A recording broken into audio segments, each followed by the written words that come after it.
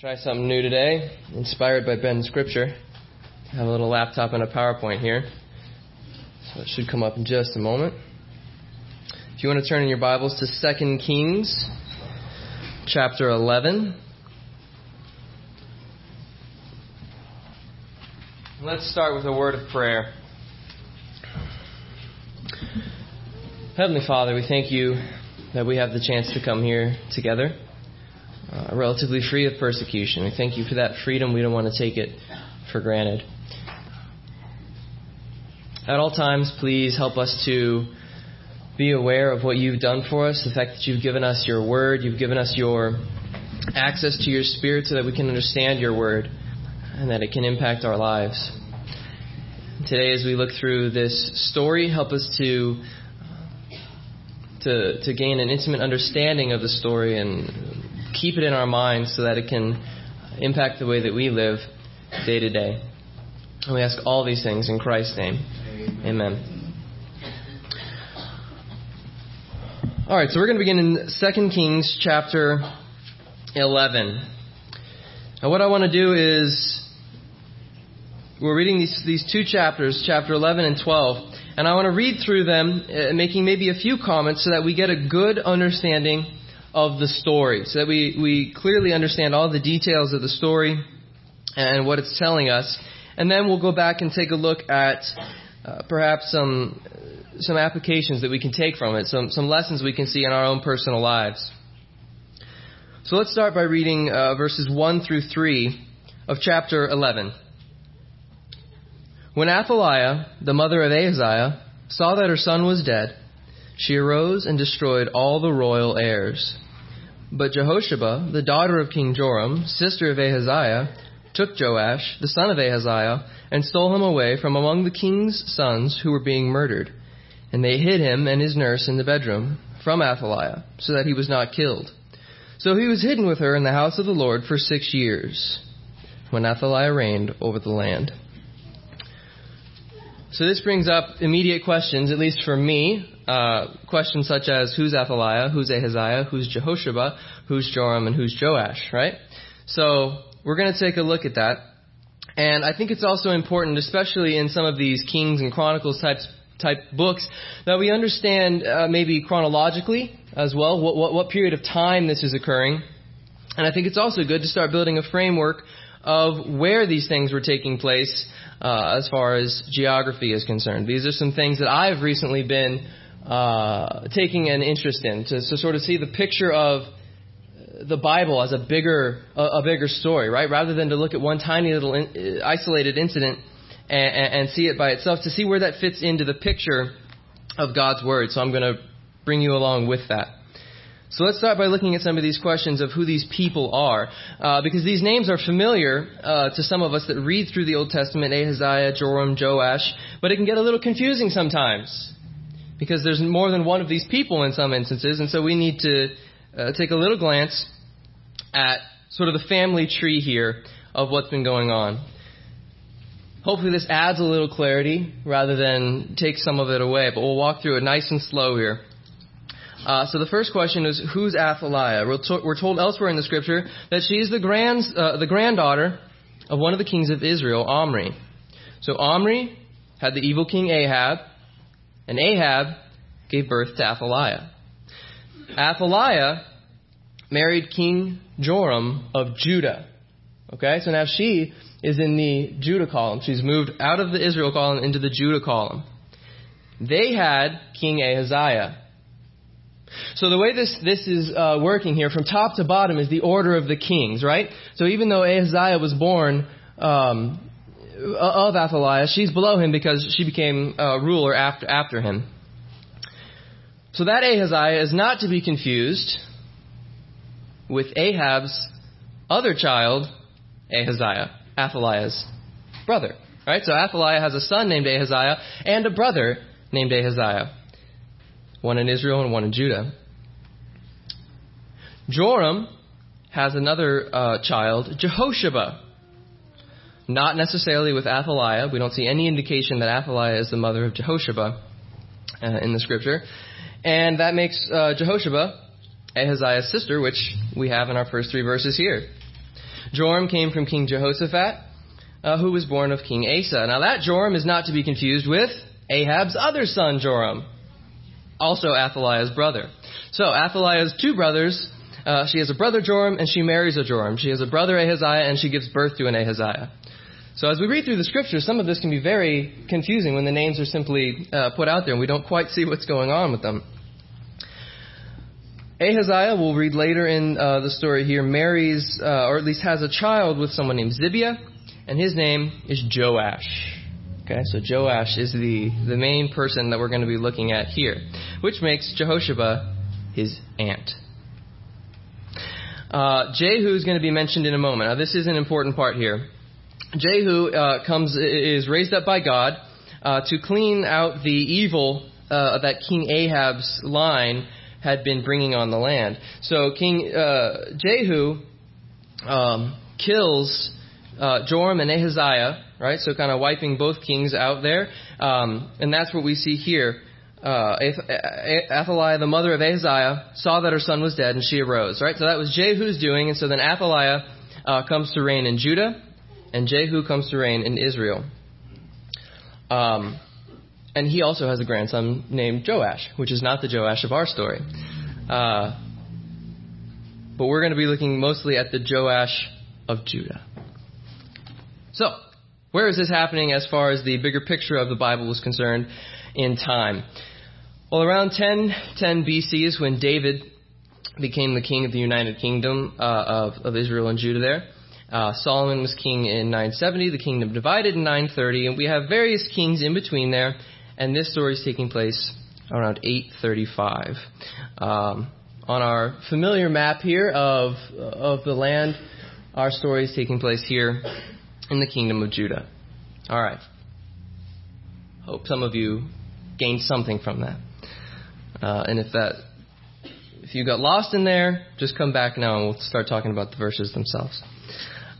So here, Athaliah sees her opportunity to take over, right? To come into rule here in Judah. But it's worth noting that Athaliah is playing a bigger role than simply serving herself in what we call the cosmic battle. Because the Lord had already promised to David that he would always have a king on the throne. And we know there's also many prophecies about the redemption of his people through David's line. So Athaliah's attempt here to destroy the royal heirs is very directly the work of Satan, trying to snuff out that Davidic line to prevent that Redeemer from coming. So the next character we're going to see introduced here is all the way on the right-hand side there, Jehoiada.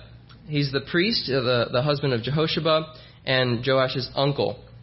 And we're going to read about him, starting in verse 4.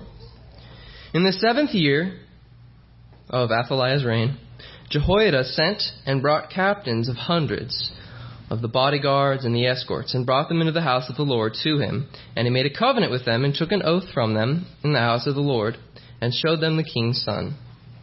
So 7 years have gone by from the time little baby Joash was taken, which makes him no longer a baby, right? 7 years old is still quite young, but now maybe he's old enough that we can show him to these other troops and the captains and start to take him to where he belongs as king. But also in our parallel passage, which we'll be drawing from 2 Chronicles 23 and 24, we see that it says Jehoiada strengthened himself. There's two possible ways to understand that. One is that he was doing something very, very nerve-wracking, right? He's going to overthrow evil Queen Athaliah. Takes a bit of courage, I would imagine.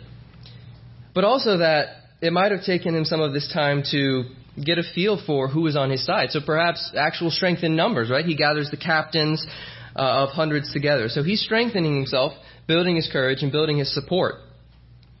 And then in verse 5, then he commanded them, saying, this is what you shall do. 1/3 of you who come on duty on the Sabbath shall be keeping watch over the king's house. 1/3 shall be at the gate of Sur, and 1/3 at the gate of the escorts. You shall keep the watch of the house, lest it be broken down. The 2 contingents of you who go off duty on the Sabbath shall keep the watch of the house of the Lord for the king. But you shall surround the king on all sides, every man with his weapons in his hand. And whoever comes within range, let him be put to death. You are to be with the king as he goes out and as he comes in." So the captains of the hundreds did according to all that Jehoiada the priest commanded. Each of them took his men who were to be on duty on the Sabbath with those who were going to be off duty on the Sabbath and came to Jehoiada the priest. So a 7-year-old is likely not very hard to kill if you're ruling over a land. So we have strategic placement here of all these various troops to protect Joash as they're preparing for this overthrowing of the throne. But also we see these shifts going on and off duty. So until the last minute, everyone's acting normal, right? They're going about their regular duties rather than Athaliah looking out of the palace and saying, "I wonder why there's hundreds and hundreds of guards with weapons standing over there at the temple," right? Everyone's going about their duties until the last moment when they all come together. And verse 10 says, "The priest gave the captains of hundreds the spears and shields which had belonged to King David that were in the temple of the Lord." Now, this is the first indication we'll see, strong indication, that Athaliah didn't have a lot of support to be the ruler of the land. These items left over from King David in the temple would have been something that she would have destroyed and gotten rid of. We see in 2 Chronicles that her sons actually did break into the temple and took some of the items out. So the fact that the priests were able to continue their duties in the temple and were able to protect these items gives us this idea that Athaliah didn't have a lot of support.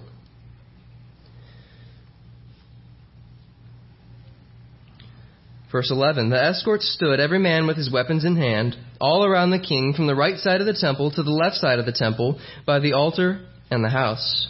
And he brought out the king's son and put the crown on him and gave him the testimony.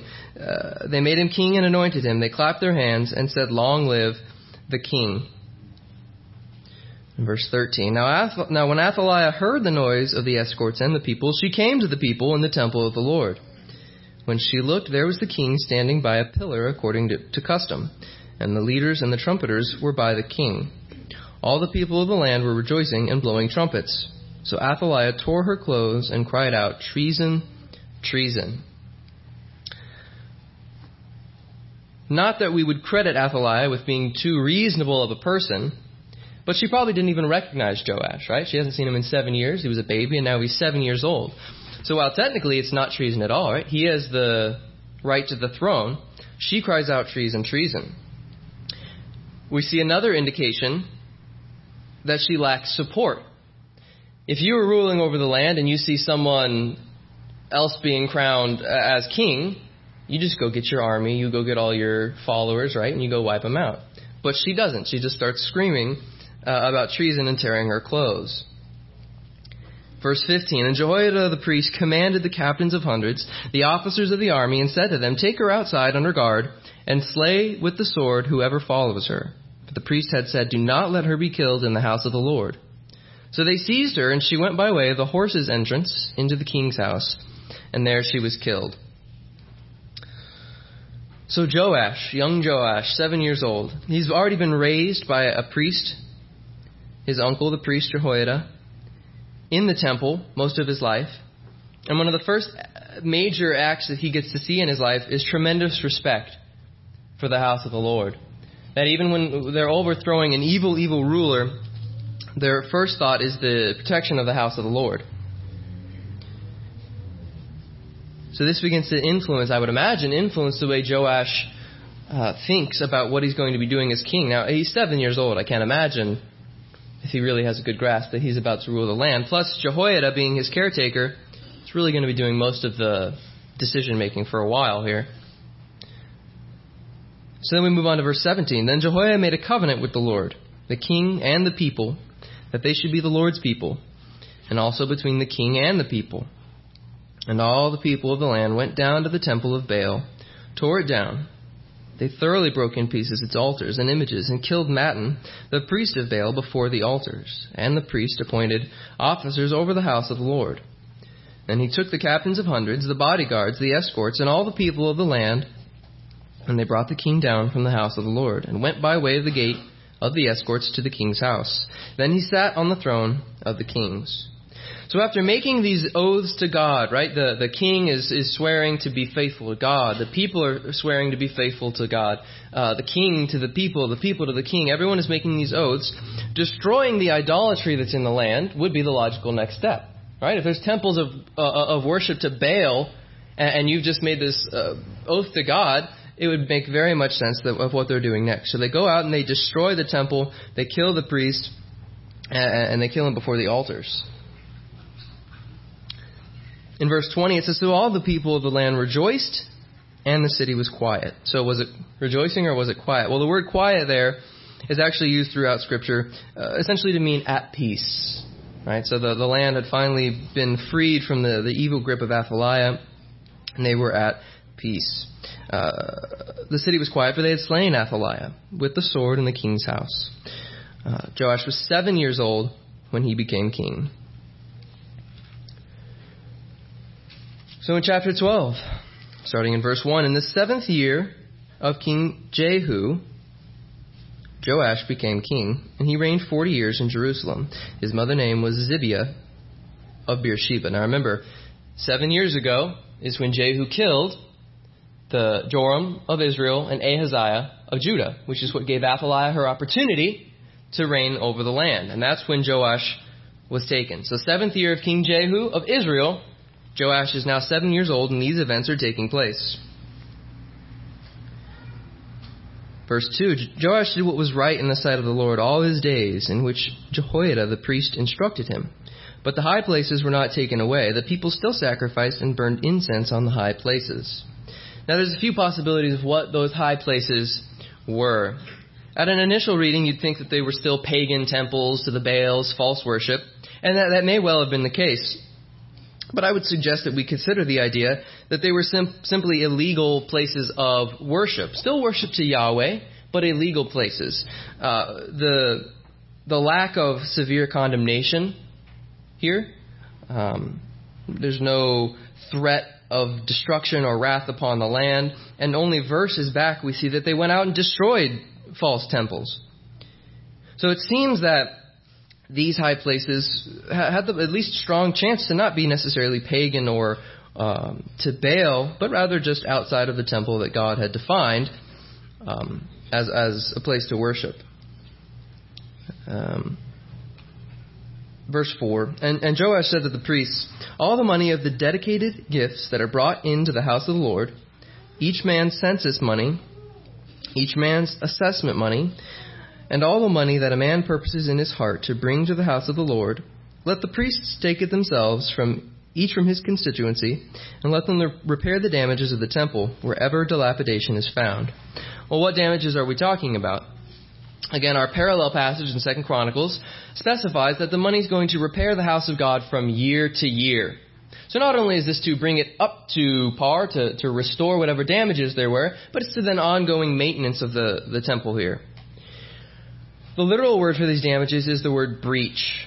And in 2 Chronicles 24:7, it said that the sons of the wicked Athaliah broke into the Lord's temple and used the sacred things of the Lord's temple for the Baals. So there was some physical damage from when it had been broken into for the sake of Baal worship.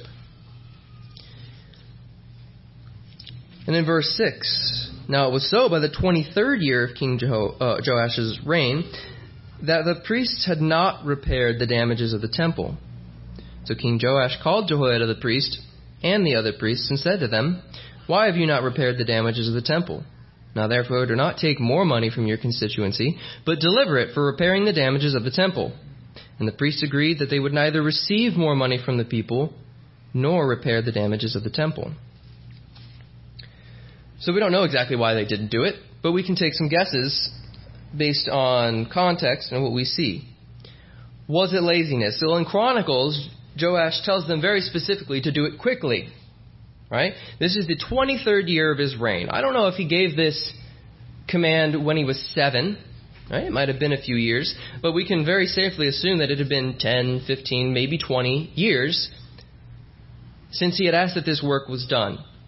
And if I ask someone to do something quickly and 20 years later it's not done, it seems like they're being dragging their feet a little bit, I would say. But what about embezzling and greed? one of the things Joash says, basically, is stop taking the money if you aren't going to do the work, right? He says, do not take more money from your constituency, but deliver it for repairing the damages of the temple. So for all these years, they were collecting the money, right? Decades of collecting money for the repairs, but not doing the repairs. It's also possible that they were becoming complacent, or maybe conflicting with the people doing the work, because they agree to turn over the funds here, but then they also just kind of slough off the duty of doing the work. In verse 8, it said they agreed that they would neither receive more money from the people nor repair the damages from the temple. You'd think they would say, okay, we'll turn the money over and we'll get right on it. But they don't. They say, okay, fine, here's the money. Go ahead and fix it. So Joash now takes over the repair of the temple, overseeing it himself. So in verse 9, Jehoiada the priest took a chest, bored a hole in its lid, and set it beside the altar on the right side as one comes into the house of the Lord. And the priests who kept the door put there all the money brought into the house of the Lord. So it was, whenever they saw that there was much money in the chest, that the king's scribe and the high priest came up and put it in bags, and counted the money that was found in the house of the Lord. Then they gave the money which had been apportioned into the hands of those who did the work, who had the oversight of the house of the Lord. And they paid it out to the carpenters and builders who worked on the house of the Lord, and to masons and stone cutters, and for buying timber and hewn stone, to repair the damage of the house of the Lord, and for all that was paid out to repair the temple. However, there were not made for the house of the Lord basins of silver, trimmers, sprinkling bowls, trumpets, any articles of gold or articles of silver from the money brought into the house of the Lord. But they gave that to the workmen, and they repaired the house of the Lord with it. Moreover, they did not require an account from the men, into whose hand they delivered the money to be paid to workmen, for they dealt faithfully. The money from the trespass offerings and the money from the sin offerings was not brought into the house of the Lord. It belonged to the priests. Now, again, from our previous considerations as to why the priests didn't do the work, I would lean towards the idea that they were embezzling or being greedy. Because what steps does Joash take? Well, he puts a secure chest in place that requires the priest and one of the king's men to come collect from. The repair money is able to be put directly into the hands of the workers, but it can't go to the hands of the priests. We don't see them necessarily spending a lot of time with the money. It's just going directly to the workers. The secondary items in the temple, the sprinkling bowls, trumpets, silver, trimmers, were going to be important because God required them for the worship in the temple. But it seems that this breach, this damage that had to be repaired, was higher priority. The priests still receive their wages, but it's just separate from the chest that Joash put in there. The money is kept separate. So it's earmarked for the repair of the temple, and they are paid with other funds. Now, we'll take a small pause here in the king's narrative, and we'll jump over to what happens next, which is included in 2 Chronicles chapter 24.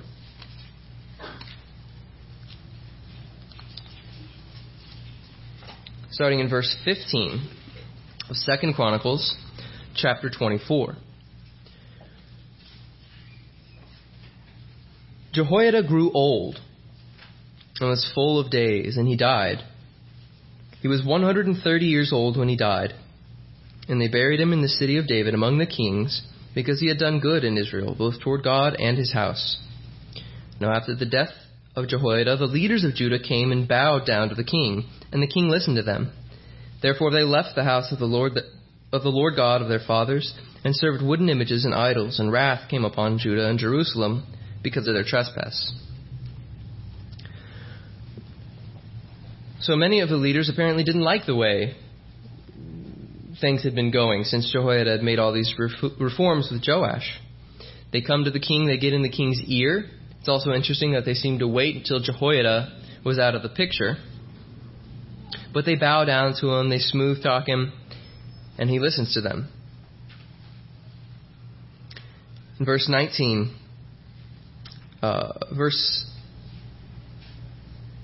Yes, 18. After 18, it said the wrath came upon Judah and Jerusalem because of their trespass. And then 19, yet he, God, sent prophets to them to bring them back to the Lord. And they testified against them, but they would not listen. Then the Spirit of God came upon Zechariah, the son of Jehoiada the priest, who stood above the people and said to them, Thus says God, why do you transgress the commandments of the Lord so that you cannot prosper? Because you have forsaken the Lord, he has also forsaken you.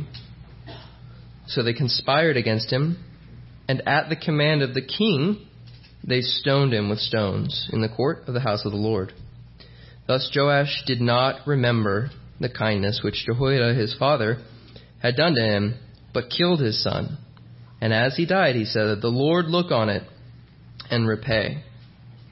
So not only does he listen to the wrong influence from these leaders, but he ignores the right influence, the prophets from God. Even the son of his uncle Jehoiada, the person that had raised him and helped him begin to rule this kingdom and make all these reforms, his own son was killed. Now we can turn back to 2 Kings, chapter 12. And we'll pick up after Jehoiada's death, after the idolatry comes back into the land, and into verse 17. Hazael, king of Syria, went up and fought against Gath and took it.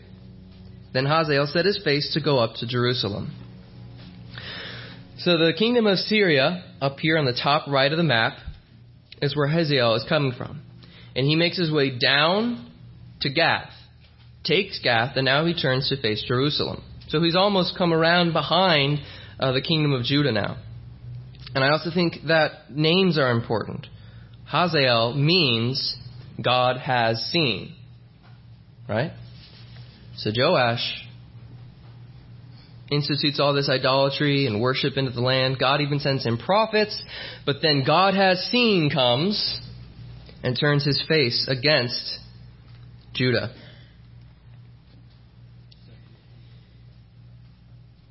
And then in verse 18, Joash, king of Judah, took all the sacred things that his fathers, Jehoshaphat and Jehoram and Ahaziah, kings of Judah, had dedicated, and his own sacred things, and all the gold found in the treasuries of the house of the Lord, and in the king's house, and sent them down to Hazael, king of Syria. Then he went away from Jerusalem. So, he breaks the oath that he made to God, Joash. Right? Remember earlier on that he and the people made an oath to God. God sends them prophets, and they ignore and kill them. And then he even takes the sacred items from the temple to bribe this king whose wrath is coming upon Judah. At the end of verse 18 there, it says, he went away from Jerusalem. So Hazael, he may have already made it to Jerusalem and begun his attack, and then turned away after he was bribed. Or he may have been turned away before he even made it there. We do know elsewhere in Scripture that Joash is injured by the Syrian army, and he dies from those wounds. But we don't know if it was this instance in particular. But it was very shortly after, if not. So finishing up the story here in verse 19. Now the rest of the acts of Joash and all that he did, are they not written in the book of the Chronicles and of the kings of Judah? And his servants arose and formed a conspiracy and killed Joash in the house of the Millo, which goes down to Silla.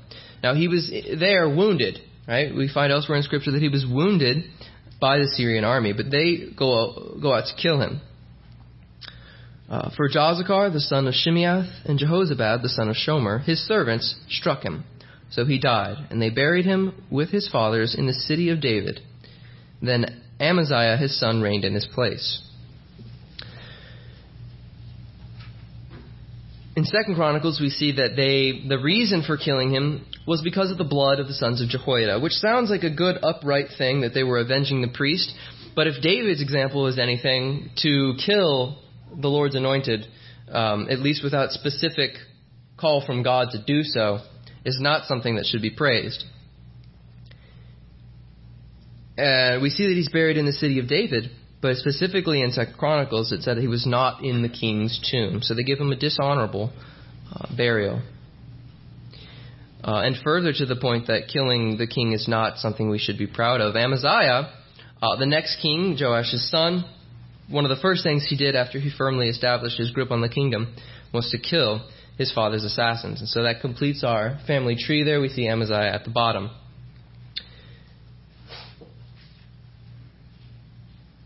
So then some things to ponder on very quickly as we finish from the story is, what sin did Joash return to? This is something I think we can consider for our own lives. What sin did Joash return to? You may think idolatry. But I would suggest that he did not return to idolatry. When had he been involved in idolatry prior? The land had been involved in idolatry, but he was raised in the temple, and he was under the watchful eye of Jehoiada. This was not an old vice of his. Granted, it's our human nature, but this is not something that he returned to do. He didn't fall back into his old ways. He simply let bad influences get into his ear. So the question, I think, for us is a good question, and we can get it almost out of any portion of Scripture, is what is the idolatry in our lives today? Because it's something we need to be very careful of, that regardless of how we're raised or how our life has gone, we don't need to just watch out for old sins and, before I was a believer, this was my problem and I was struggling with this. Bad influence, right, or the flesh itself can bring these new sins that seem to come out of nowhere. Joash had no history that we can see with idolatry, and yet this sin flared up and became his downfall. There's a story I want to read, very, very short story, from a pastor about idolatry. And we've all heard the definition of idolatry before, anything that takes the place of God. But I think this story is very interesting and sort of drives the point home for us. And this is what he says. I was in Vishakhapatnam, East India, a few years ago. It's out in the middle of nowhere. I was walking down a dirt road, and there was an altar with a shrine built and chicken blood and feathers everywhere. There were idols as far as the eye could see, and they worshipped everything you could possibly imagine. I asked one of the pastor's wives, who was planting a church in a nearby rural village. I said to her, "Do you think you will ever come to the United States and visit my country?" She said, "I did once, and I will never go back." And he asks why, and she said, "I cannot stomach the idolatry." He says, "I'm standing next to an altar where chickens get killed for apparently the chicken god, thinking to myself, this was not what I was expecting to hear. I said, where are the shrines of false worship and idolatry in our culture?" And she said, "Your God is your stomach, and you have restaurants everywhere. Your God is your sports teams, and you build multi-million-dollar stadiums to house them. Your God is your television, and all the chairs in your home are lined up so that your family can gather around the altar and worship that God." So idolatry is very often something that may be a good thing, right? I'm not condemning sports or restaurants or television. But it is something we need to be very aware of, cautious about, what we're allowing to consume our time. We can also ask how Jehoiada did in this story. I don't think he plays a flawless part. He didn't work heartily as unto the Lord on the repairs, right? At least some period of 10, 15, 20 years, he doesn't get the work done. Whether it was the other priests slowing him down, whether he was trying, we don't know. But it was enough to make Joash say, "Why haven't you done this?" And I wonder if that's where Joash began to maybe think less of Jehoiada. And again, one way or another, we can only do our best when it comes to influencing other people and bringing up, children in the way they should go.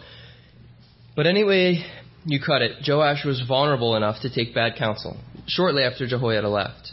And again, maybe Jehoiada had been setting a bad example towards the end, where he wasn't working, he was perhaps being lax.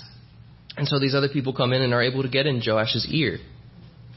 And I would say he seemed angry enough, whether at Jehoiada for being so slack on repairing the temple, or just angry enough in general, that he kills his son. He kills Zechariah.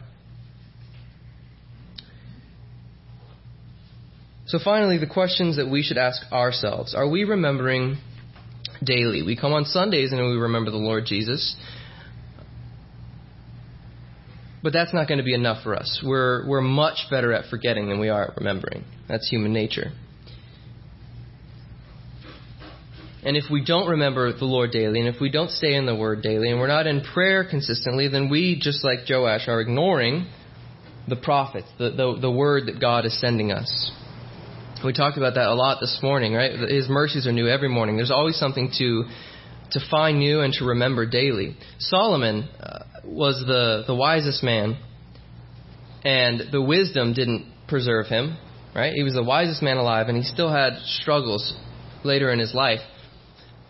So we know that staying in the Word consistently, we never reach a point where we're finally there and we can just relax.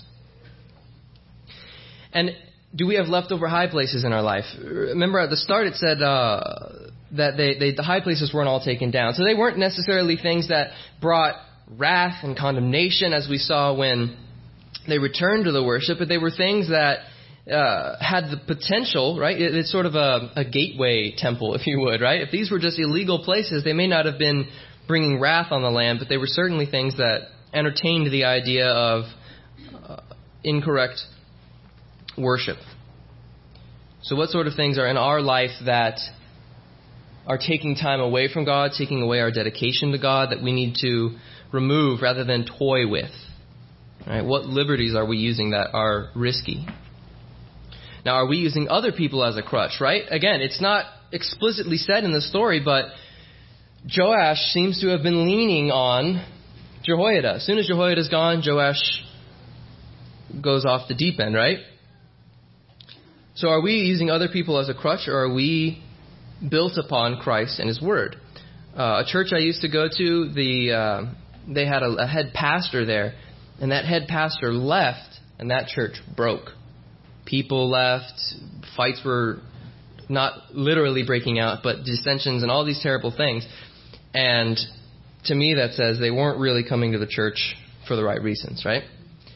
But rather leaning on that person and trusting in them. Are other people using us as a crutch? We have the opportunity very often to be very influential in people's lives, whether that's a child or a discipleship opportunity. And how are we setting those people up? Right? Do they always come to us? Do we turn them back to the Word of God? Do we turn them to prayer? Or are we setting people up to falter and be lost when we leave? Right? In our absence, who might get in their ear? The leaders of the land came up to Joash as soon as Jehoiada left and was able to turn him away. So for the times that we have the chance to bring truth to someone, we need to make sure we're giving them the right foundation, that it depends on the Word and not on us. And of course, our example to others, Jehoiada not working heartily. And then to consider in our individual lives what idolatry we're most vulnerable to. Again, these things that aren't necessarily bad, but can be when they start to take the place of God. So I think the solutions for us are to ask ourselves what consumes our heart, because it should be Jesus. It should be Jesus more often than anything else, which is very hard, which is why we have to remember, because we're really good at forgetting. And what delights our heart? That's the other thing. We shouldn't just be forcing ourselves to think about Jesus. The Scripture says that we should be delighting in the Lord, right? Psalm 37:4 says, "Delight yourself in the Lord." So not only should it be a duty that we're just keeping our mind on God, but it should be our number one desire, our delight. Philippians 3:8, "Yet I indeed also count all things as loss for the excellence of the knowledge of Christ Jesus my Lord, for whom I have suffered the loss of all things and count them as rubbish that I may gain Christ." So what consumes our hearts? Sure, we go to a restaurant, we may even go to a sports game or watch a sports game or television if we're using those examples. But in what esteem do we hold those things? Paul counts them as rubbish compared to knowing Christ. So the solution is Jesus every day, right? We don't want to have just Sunday morning as our time to remember the Lord, but that needs to be something that consumes us and something we delight in. And I've heard a pastor that spoke on a similar subject. He said, you don't wait until it's a delight, right? You repent that it's not a delight and you continue to work towards it. So it does need to be your forefront of your thought. And in time, it will grow and grow to be more and more of a delight to you. So let's consider that. What are we spending our time doing, and how often are we intentionally remembering the Lord rather than just on these Sunday mornings, right? Let's close in a word of prayer. Father, we thank you so much for being infinitely gracious and far more patient with us than you need to be. We're not getting anything from you that we deserve. We're only getting grace. If we've come to accept the Lord Jesus as the atonement for what we've done, then we are just recipients of unfair amounts of patience and grace and love. And we thank you for that. We thank you that you remember us and help us to remember you. Help us to wake up, set our mind on you, to go to bed, setting our mind on you, and throughout the day that each moment we would remember you and we would be aware of the things we're doing and what's consuming our time, and you would just help us each individually by your Spirit, speak to us by your Spirit so that we can each know our own individual situations, what changes we need to make, and that we would be obedient to the call that the Spirit gives us so that we can change the way that we're behaving and live in a way that honors you and remembers you. So help us to do everything heartily as unto the Lord, being a good influence and being more and more like Christ each day. Help us to remember as we go, and it will change the way that we live our lives. And we ask all these things in Christ's name. Amen.